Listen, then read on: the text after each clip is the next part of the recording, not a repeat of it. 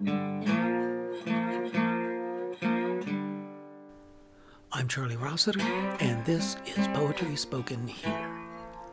Our feature today is Ukrainian-American poet Nicole Yerkeba, who teaches at Bridgewater College in Virginia. She'll be reading her poetry, which is much influenced by her cultural heritage and by her personal philosophical bent. She is a poet who, like many, is not afraid to write about love and death. Following that, I'll be taking a look at Lawrence Ferlinghetti's lovely little book, Poetry as Insurgent Art.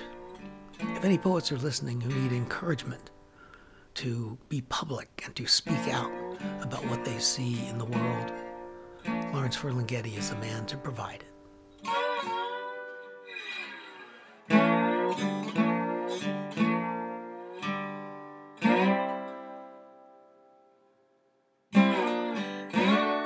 I'm Charlie Rossiter, and this is Poetry Spoken Here. Our featured poet today is Nicole Yerkeba. She is a Ukrainian-American poet who has written a couple of books, one called Backwoods and Backwords, and another, Hollow Bottles. I met her recently at the Bridgewater International Poetry Festival at Bridgewater College, Virginia, where she teaches. And I'm really glad I met her because she's a very interesting poet and person. So Nicole, welcome to Poetry Spoken Here. Thanks, Charlie. It's great to be with you today. Okay. There at the festival, when you didn't read on the first day, you read on the second or third day, I think. Anyway, when you got up there, I could not help noticing an obvious, very enthusiastic cadre of students there in support of you. They were delighted to see you up there. What are you doing? Oh, you must be a different kind of teacher somehow. Are you? Charlie, they tell me I am. I don't know. I get in the classroom and I'm just kind of myself. I joke with the students. I work with them one-on-one for every paper assignment. I go to class and we do music videos, we eat candy, we talk about writing, we talk about self-identity. And I don't know if it's because they just see me and they're like, oh, Professor Yerkeba is herself. And that's what kind of makes me have this crowd that follows me. I'm not really sure, but, they support me a lot. And like, it's really cool because after like that poetry reading, those students came up and said, oh, Professor Yerkeba, we're so proud of you. Like, we can't believe you're doing this. We're just so proud of you. And I find that really kind of amazing because with each and every student, I always try to find something about them I'm proud of. And so I don't know what it is. Maybe I'm just like a rock star or something, but I don't really consider myself that. Well, the being yourself is probably a big part of it. And since we're only audio. I think so, because I have a lot of students who say, like they write me these letters at the end of the semester as part of their final self-evaluation. And they'll say, you let me be myself. You didn't judge me. I could come talk to you about issues I was having difficulty with. And, I knew you were the one person who was never going to judge me. So that's kind of a special gift, I think. Oh, it's fabulous.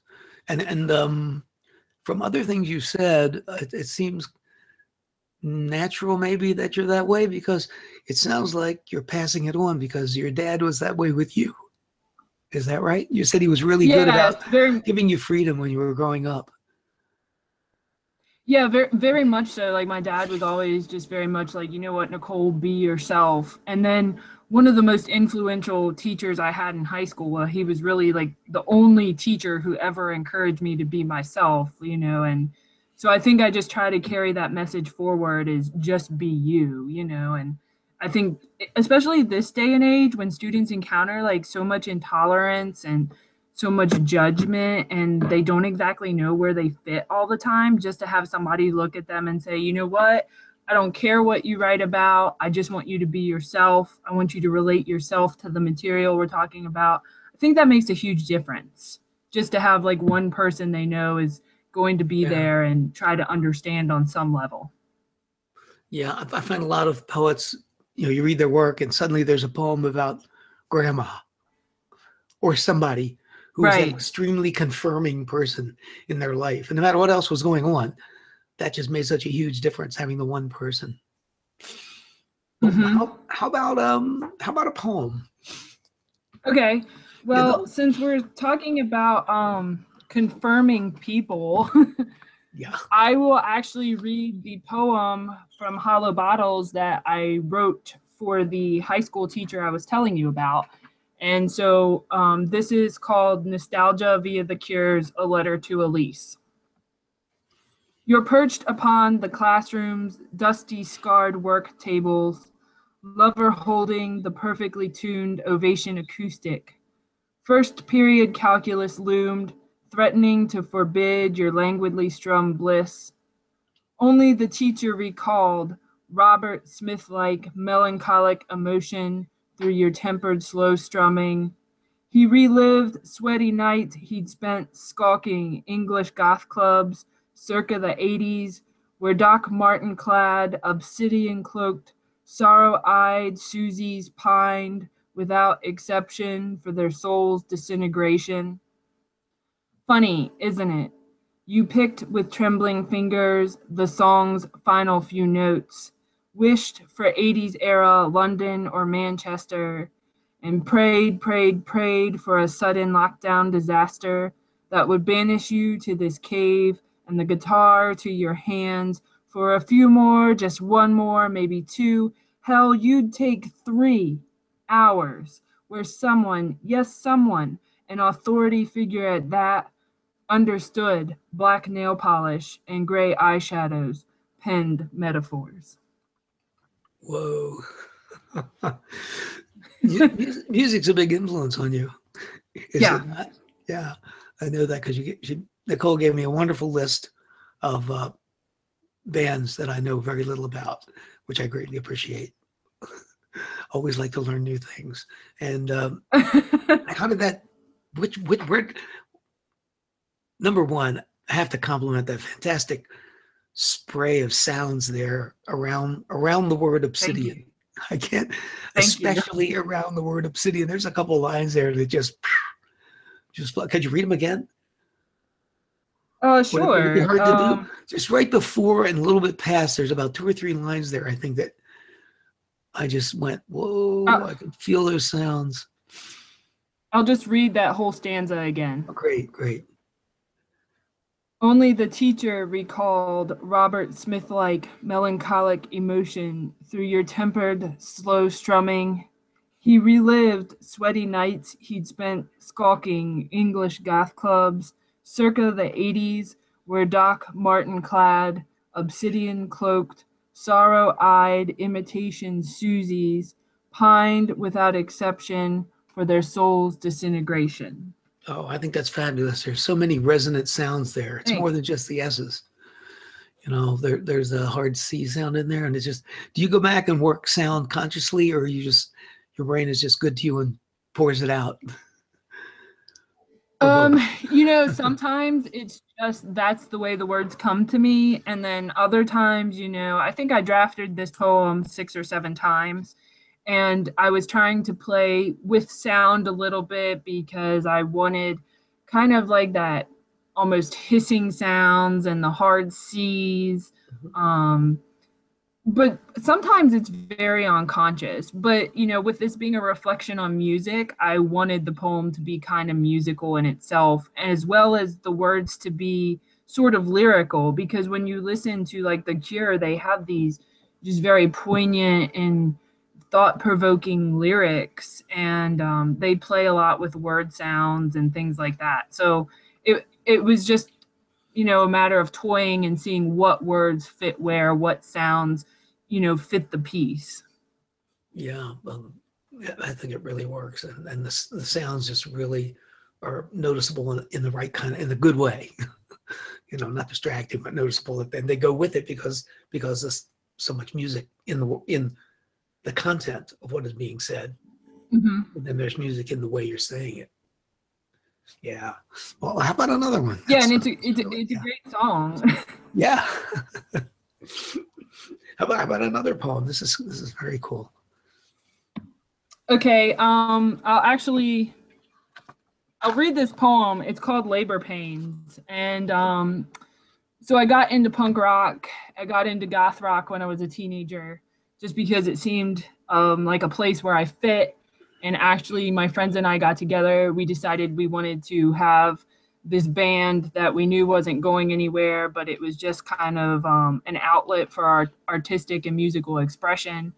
And so, kind of the way I really got focused on writing and expressing myself was I started penning song lyrics. And so, this next poem is just kind of going back to that reflection about, oh, this is where it started, this is how I got interested in not just music, not just subculture, not just finding myself and wanting to live in a world where I could freely express myself, but also just tapping writing. So this is called Labor Pains. 2.5 decades too late for 1977's glorious outbursts. Do you remember how the opening guitar riffs of the Clash's I Fought the Law sent audio orgasms into our ear canals? We were black leather clad, bandolier adorned, plaid skirt wearing, combat boot fitted 17-year-old misfits, huddled over a set of tinny Sony headphones in a backwoods high school's cramped girls' bathroom. And we swooned over Joe Strummer's London Callings, which beckoned us to dream of some dark alley dive where our black on white anarchy patches, God Save the Queen scrawled wristbands, stabbed with silver studs and bent safety pins, weren't conspicuous. Some clove cigarette choked hole where our fish-netted virgin bodies meshed, mashed, sweated, moshed to rock the Casbah and train in vain. But the closest we ever came to CBGBs or London's black leather mohawked hovels were my bedroom's confines, where after school we hooked lengthy amplifier cords to cheap Yamaha 6-strings and tiny speakers, and we strummed maniacal 3-chord teenage wasteland hymns until our fingers cried blood and our Betty Page-style bangs clung to our sweaty foreheads. Oh, yeah. I love it. I really get the picture. I really get three chords and an attitude. Yeah. Way to go.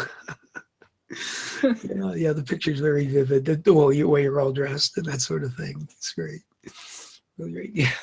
You're very young garage. You started off with your own garage band, essentially, though it was your bedroom band, but yeah.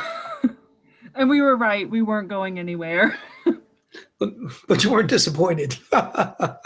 No, we were just, and that was the thing, is like we were just happy to be like 3 or 4 girls, writing silly songs, and we were kind of being ourselves, and music and poetry and art just gave us that outlet. And I don't think enough teenagers realize, because they live in kind of this conformist society. That's what high school is, and they don't realize, like, oh, it's okay not to be part of the crowd. And if I want to express myself through art and poetry, hey, that's cool. Like, that's what I should be doing if that's what I feel most comfortable doing. So yeah.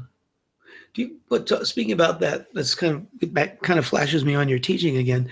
Do you have any particular assignments that are a little bit different or something that you could like share with people? That's like an interesting idea of something or other you came upon that you use in the classroom. I do a lot of unique activities with my students. Like, for example, I have an entire folder of like pictures clipped from National Geographic or from calendars or from just any type of magazine that has really decent photographs. And so I have them take the photograph and they start to write a story about the photograph. And so I let them write for 5 minutes. And then what I do is I have at least 3 pieces of music that are different genres. And they're typically about 3 or 4 minutes long. And so what I have the students do is I'll play the song. And for the 3 or 4 minutes that song is playing, they have to set the mood and tone of their story according to the mood or tone of the music. So, we can go from like this blazing techno music that's kind of happy and, jovial to this very dark classical music, like Prokofiev and Beethoven, to just like this soft, loving indie rock. And they love it. Like they completely just have a grand time with it. And some of the stories they come up with are just absolutely brilliant. They pretend like they're an otter floating on a river who encounters like harsh rapids, and then things, the rapids ease and they're peaceful and blissful and eating fish. And so they just kind of take things and make them their own. And then I do another activity. It's almost like a golden shovel, except they take a line from their favorite song and they pick and choose words that they like from their favorite song's first line or whatever. And those are the words that they have to use as the beginning of the lines in their poem. And, sometimes what I have them do is I'll say, okay, now find your favorite photograph and fuse the two together. So you're going to use the line from the favorite song, and then you're going to have some reflection about your favorite photograph. And they turn out brilliant work most of the time because it's personal and they like that. And you're always pushing juxtapositions and connections. Like definitely. Really very cool. They really enjoy that. I mean, I show them a video of the Teletubbies that's negated. It's in black and white and it's set to a Joy Division song when we talk about juxtaposition, and they love it because they associate that with like childhood and happiness, and then it's set in black and white to this very depressing Joy Division song, and they're like, "Ooh, wow, that's making us push buttons." So they eat that up. They ought to. It's fun, and while they're learning, I mean, it's fun. And whoever said that's two things that don't go together? I think you talked about that yourself. Did you mention that you were homeschooled while we were at the conference? No, I wasn't. Yeah, I wasn't homeschooled. But my father did a lot of like education at home. He always figured I would learn more at home than I did in school, and mostly because he worked one-on-one with me. I could read by the time I was 3. So, I was this 5-year-old kid and I was reading the encyclopedia, and he was always taking me to museums, and he and my mother had a cabin in the woods. So they would take me out of school for 2 weeks in October, and we would basically spend 2 weeks living in nature, where I learned more about nature and animals and respect for nature and the environment than I ever learned in my whole K through 12 career. So yeah, in some ways, I guess you could call that homeschooling. Okay, I picked up on it. It sounds like homeschooling, and the important stuff you got that way, and that's what happens with homeschooled people. You learn more from being out there 2 weeks every fall than school is ever going to tell you about, unfortunately. And maybe there's no way an institution like that can match going out there and having the experience. Right. Yeah.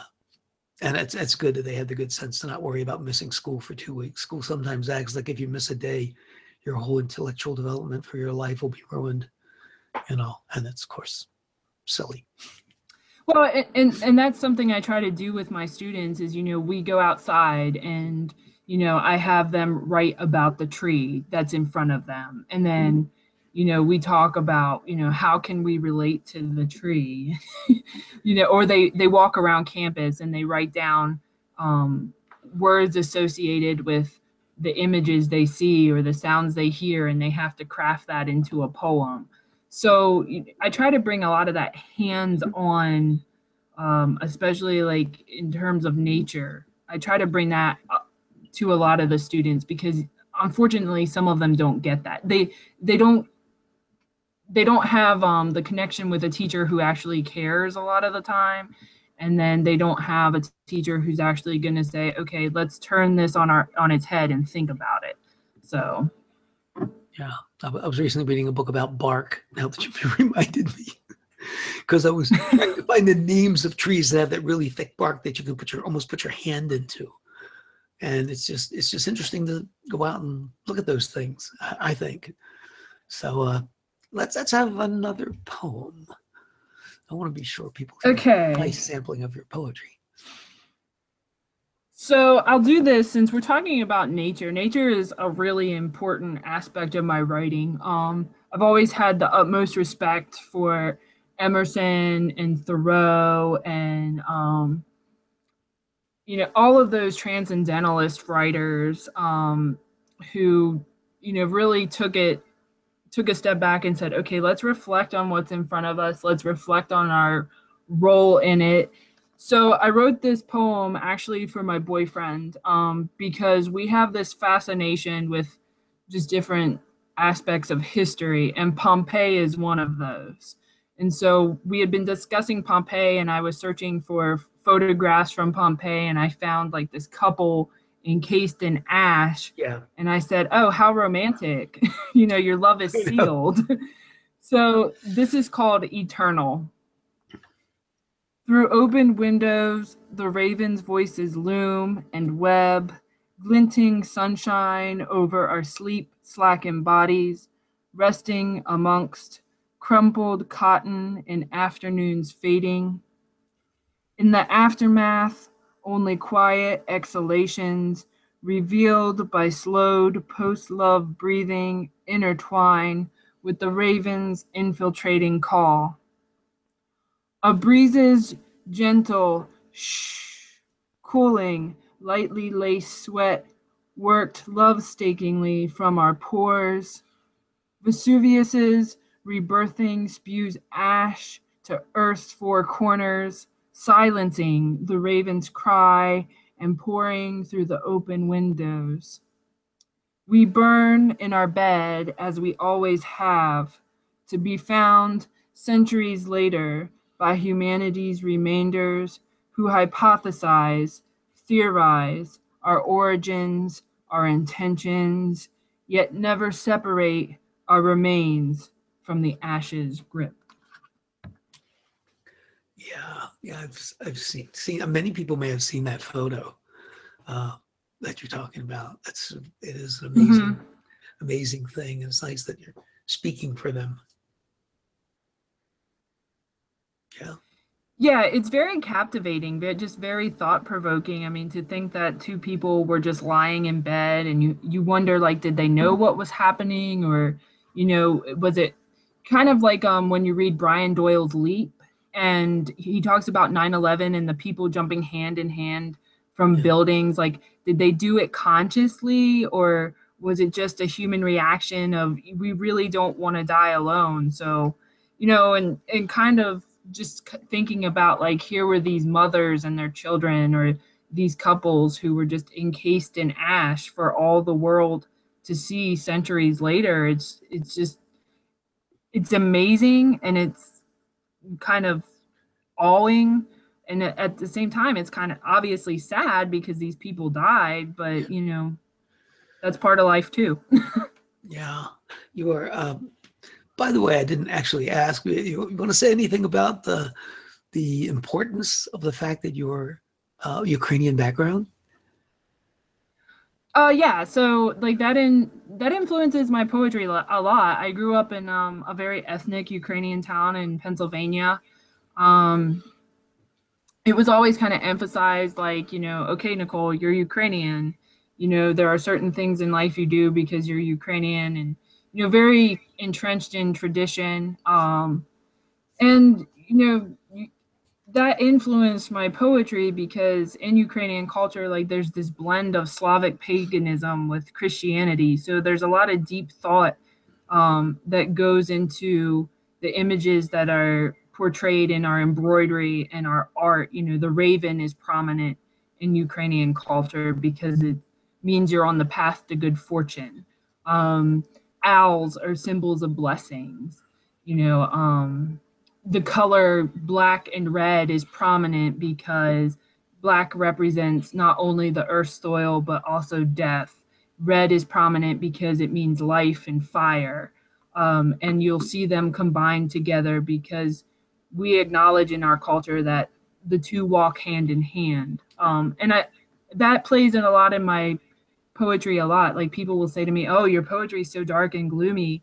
It's only natural that you're like a goth." And I'm like, "Well, I also accept that there's a natural cycle." And in Ukrainian art and Ukrainian tradition, we reflect on that a lot. It sounds like an acceptance of death, rather like the Day of the Dead kind of idea in the background of the culture for Yes, people from Mexico. very much so, very much so. Like, and there's a respect for it. Like, it's just part of life, and when it happens, you respect it and you accept it, and you don't like it, obviously, when a loved one dies, but again, it's just the circle of life. Yeah, yeah.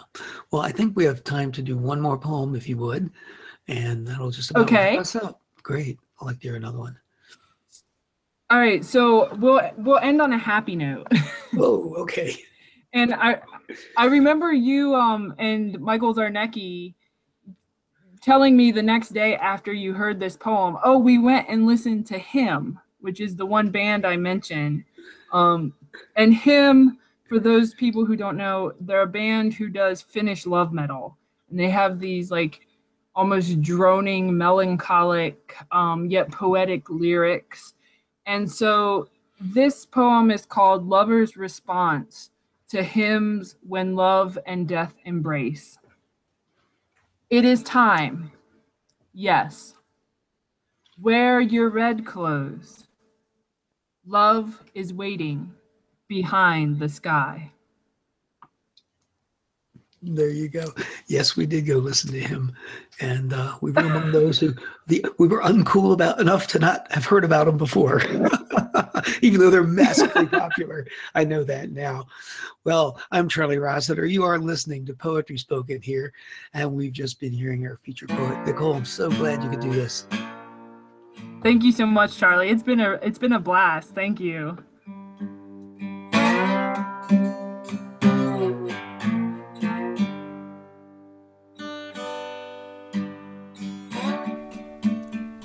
Listening to Poetry Spoken Here. We've just heard from Ukrainian-American poet Nicole Yerkeba. And now, given the happenings in the United States with the United States' new 45th president, it seemed a good time to look at a lovely little book by Lawrence Ferlinghetti called Poetry as Insurgent Art. Ferlinghetti has long been an outspoken poet. He's 98 years old, the founder of City Lights Books in San Francisco, and City Lights the publisher. The basic message in this book, Poetry as Insurgent Art, is that poets have an important role to play in society at large, and that they should be speaking out.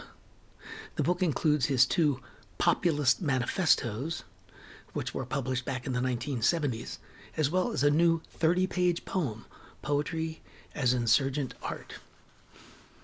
His theme is pretty well stated in the opening lines of the first populist manifesto. Poets, come out of your closets. Open your windows. Open your doors. You've been holed up too long in your closed worlds. Come down.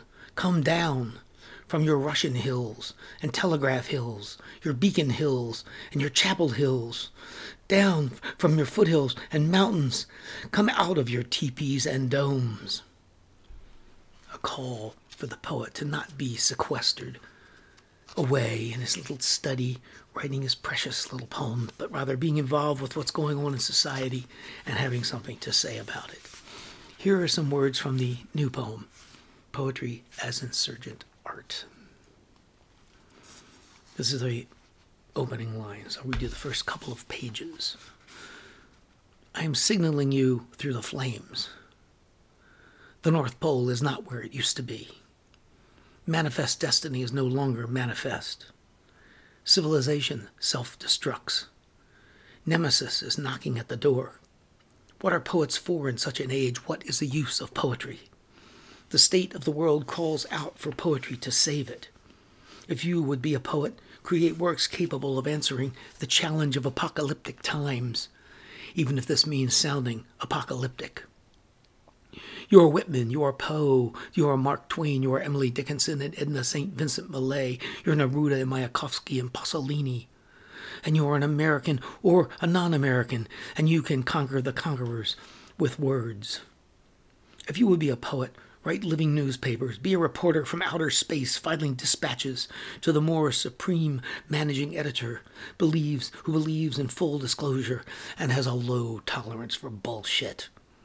If you will be a poet, experiment with all manners of poetics, erotic broken grammars, ecstatic religions, heathen outpourings, speaking in tongues, bombast public speech, automatic scribbling, surrealist sensings, streams of consciousness, found sounds, rants, and raves, to create your own limbic, your own underlying voice, your voice. If you call yourself a poet, don't just sit there. Poetry is not a sedentary occupation, not a take-your-seat practice. Stand up and let them have it. This book was published by City Lights in 2007. It's a beautiful little hardbound edition and is still available. I'm Charlie Rossiter. You've been listening to Poetry Spoken Here. Join us again next time to let poetry speak to you.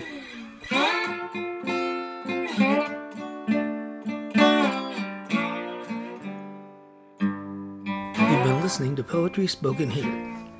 I'm Charlie Rossiter, inviting you to join us again next time to let poetry speak to you. Music for today's program was written and performed by Jack Rossiter Munley. And remember, Poetry Spoken Here is more than a podcast. You can like us on Facebook at facebook.com/poetryspokenhere. Follow us on Twitter at twitter.com/poetryspokenhere. For more about today's show and other Poetry Spoken Here podcasts, as well as our blog, just visit our website, poetryspokenhere.com.